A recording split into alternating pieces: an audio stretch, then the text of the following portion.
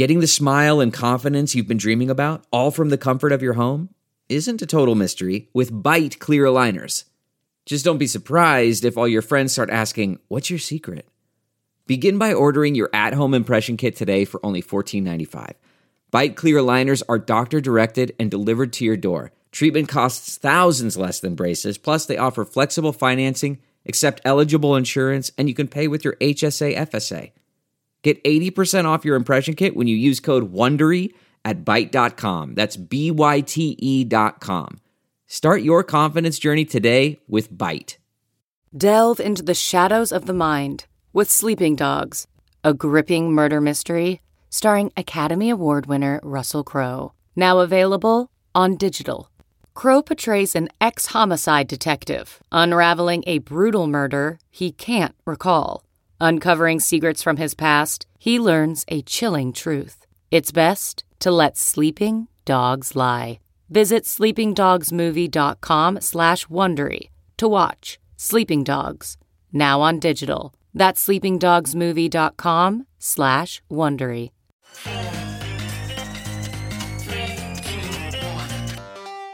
Welcome back to The Breakdown with me, NLW. It's a daily podcast on macro, Bitcoin, and the big picture power shifts remaking our world. The Breakdown is sponsored by NYDIG and produced and distributed by CoinDesk.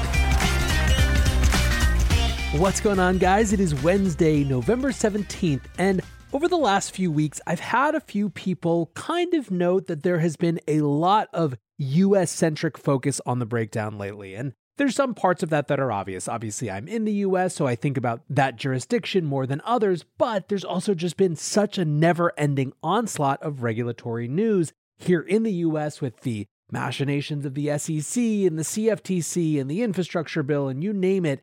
It's just had a lot of focus there, but it's not like crypto is a US-only phenomenon. In fact, part of what makes crypto so interesting is the fact that it is growing up simultaneously around the world all at the same time. So today what we're going to do is a whistle-stop tour around the world, a global regulatory roundup. I'm going to cover India, Russia, the UK, Sweden, Brazil, anywhere that there's been interesting regulatory news lately. So hopefully this gives a little bit broader of a picture about what's going on. And as always, if you have ideas for places or specific things that are local but still really important for other people to know about, hit me up on Twitter at NLW. Join the Discord. The Discord has been growing recently and is a really good place for these types of conversations. But with that, let's dig in and let's start with India. Now, the relationship between India and crypto has long been fraught. The Reserve Bank of India effectively banned crypto. Now, their mechanism for doing this was that they didn't allow banks in India to service the crypto industry, and what that amounted to was a ban. That happened in 2018, but a couple years later, the Supreme Court in India overturned that ban. Still, while overturning that ban did allow a new crop of Indian crypto startups to rise up, there have still been big regulatory questions about what the long-term status of crypto in India was going to be. There have been basically ever-present rumblings of a full-scale crypto ban in India. The Economic Times is now reporting that government sources are saying they're presenting a crypto regulation bill in the Parliament's winter session. And while the original bill had indeed planned to ban crypto as a whole, it now seems there is a lot more nuance. CoinDesk's headline reads, "India to ban crypto as payment method, but regulate as asset." So the idea here is that they would say you can't pay for things with crypto. That's not what crypto's job is, but it's fine as a digital asset. And this actually has some precedent around the world. Indonesia, for example, since about 2017 has had this sort of dichotomy. Now, in addition to regulating crypto as a digital asset but preventing its use as a currency, the bill is also looking to ban quote-unquote active solicitation from crypto firms. And it seems like there's been a pretty large emphasis on issues around crypto advertising. In July, the High Court of Delhi called for standardized disclaimers on crypto-related ads on national TV. And in fact, the Securities and Exchange Board of India, SEBI, actually was looking to potentially have disclaimer text cover 80% of the screen. Now, to get a sense of what all these things feel like to the Indian crypto community, they're actually seen as relatively positive steps, even though they seem potentially egregious to some of us in other regulatory regimes. There have recently been a series of closed-door discussions between the government and the RBI, the Reserve Bank of India, as well as the government and crypto representatives. Nishal Shetty from the exchange Wazir X really nails the tone, tweeting this morning, regulations before meant trying to suppress or kill the crypto industry. Regulations today are directed at growing and winning the crypto industry. We've gone from negative to positive outlook towards crypto. It's on us now to make India a crypto leader. And by the way, if you ever want to check out more about this, just look for the hashtag #IndiaWantsCrypto. You'll see a plethora of tweets which can bring you into that world.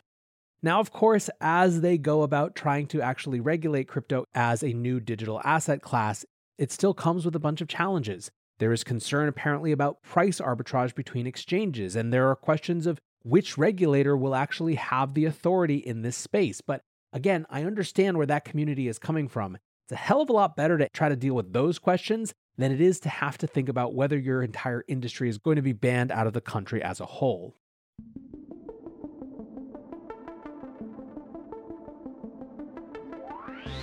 NYDIG sponsors this podcast, and they're integrating Bitcoin into everyday life, not only for Wall Street, but also for Main Street. Because NYDIG is built for Bitcoin, and Bitcoin is built for everyone. Learn more at NYDIG.com/NLW.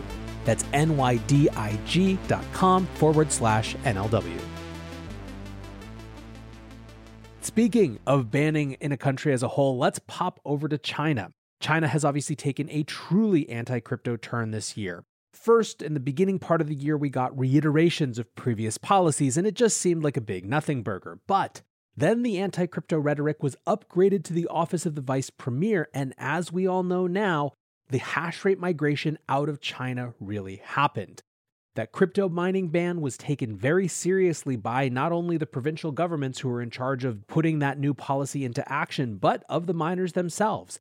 This has been an ongoing topic. It will be looked at as one of the defining features and historical moments in the Bitcoin network in 2021.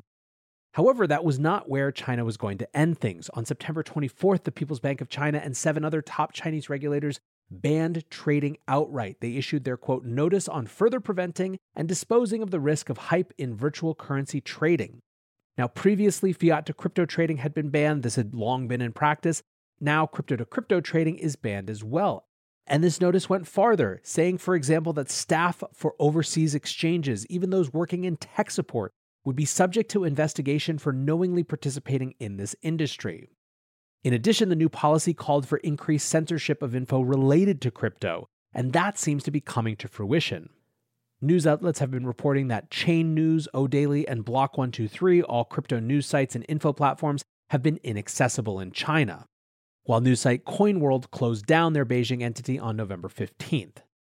What's more, the Chinese government is now speaking about the next phases of the Bitcoin mining ban. The National Development and Reform Commission, the NDRC, yesterday said that it was moving to its next stages of the crypto mining crackdown and looking to punitive electricity prices as a tool. What's more, on Saturday, a top Communist Party member from Jiangxi was fired, expelled from the party, and will likely face criminal charges for support of crypto mining. So, yes, the ban is real and it keeps going on. But now let's head to the Middle East. Israel has announced new anti-money laundering and anti-terrorist rules for crypto service providers. And just like in India, where these new rules are being seen as a potential positive, that's kind of the way that this is being reported out of Israel as well. Basically, the idea here is that these new rules may clear the way for Israeli banks to actually accept crypto sector customers. As CoinDesk puts it, quote, local banks have so far taken an ad hoc approach to accepting deposits tied to crypto investments. Crypto advocates in Israel see the new AML regulations, which came into effect on Sunday, as a first step in setting up comprehensive guidelines at the national level for banks. The CEO of Israeli exchange Bits of Gold said, quote, we hope that this order will significantly reduce transfer blocks and the denial of banking services experienced by crypto users and investors, and create a better atmosphere for investors, users, and companies in the field. Another CEO, the founder of Israeli exchange Bit2C, said, it is a milestone in transforming crypto into a solid steel financial tool that can be used by citizens and businesses of all types. Once digital currencies become regulated, the opportunities will be endless.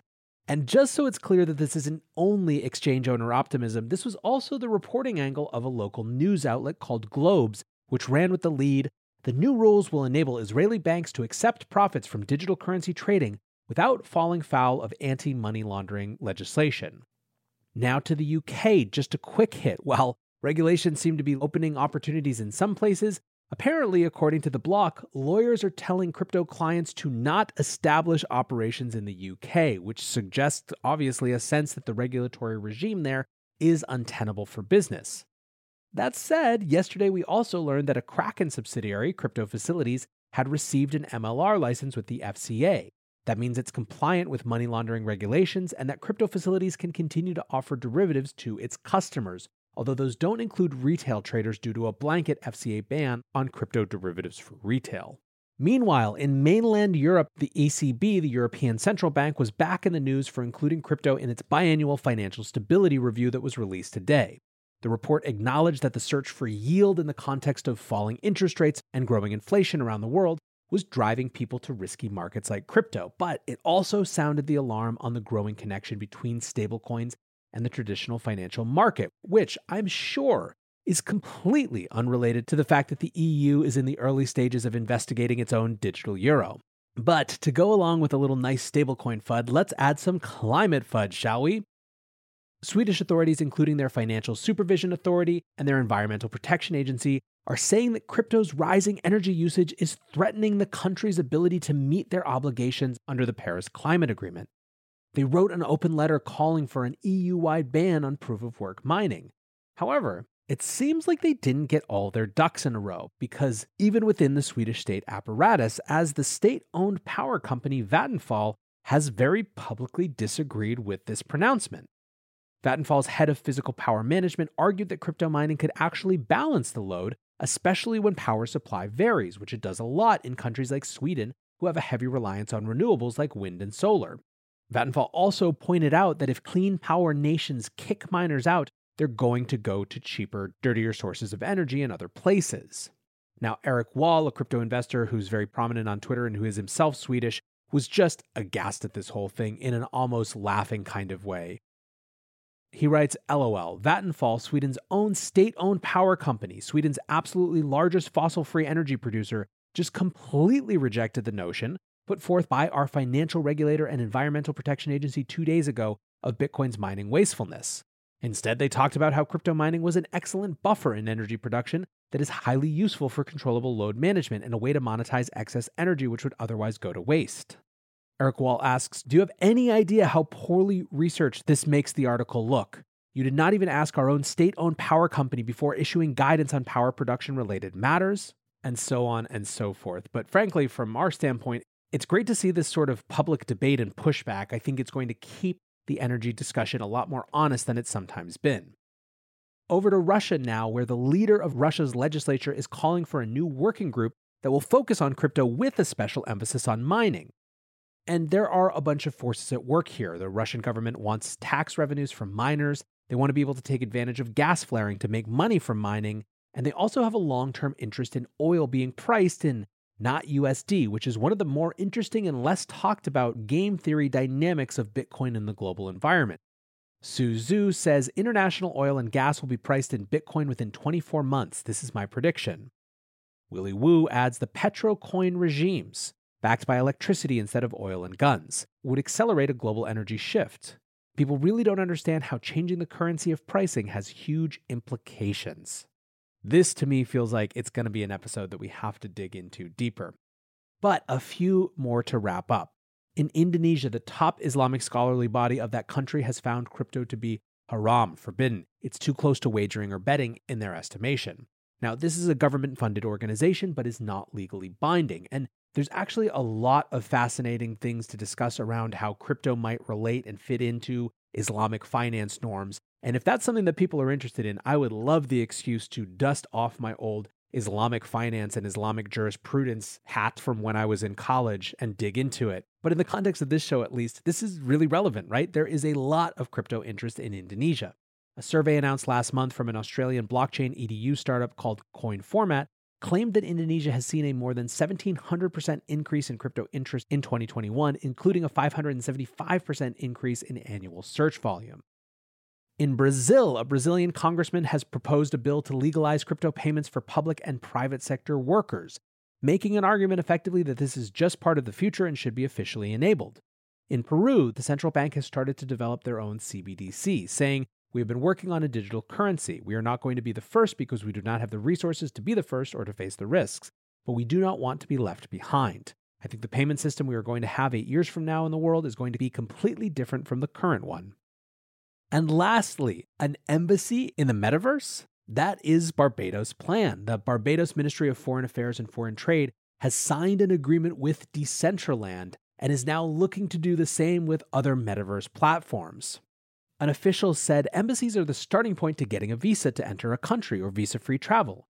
Can you imagine what that would look like virtually and where that e-visa could lead you? So I think there's an obvious cynical take here, which is that this is just marketing. It's a way for them to be in the metaverse cycle, as that term is bandied about and people are excited to Google it and talk about it. But I think that would be underselling the interesting thing here. We're moving to a world where physical geography matters less and less, at least when it comes to certain parts of economic production and certainly of talent distribution. Why wouldn't you want to be on the forefront of attracting new types of talent in new types of industries to your space, to your jurisdiction, whether that jurisdiction is physical and geographic or something more virtual and metaversal? That's not to say that there won't be many cynical money capturing ploys around any sort of metaverse or virtual worlds, but I think that we can't dismiss these types of efforts out of hand, and I believe that we're going to see a lot more of them going forward. All right, there we go. Around the world in a short period of time. I'm sure there's tons of other things that I missed. Please let me know about them, like I said, on Twitter or the Discord, but hopefully this gives you a bit of an overview around what's happening right now. I appreciate you guys listening in. Until tomorrow, be safe and take care of each other. Peace.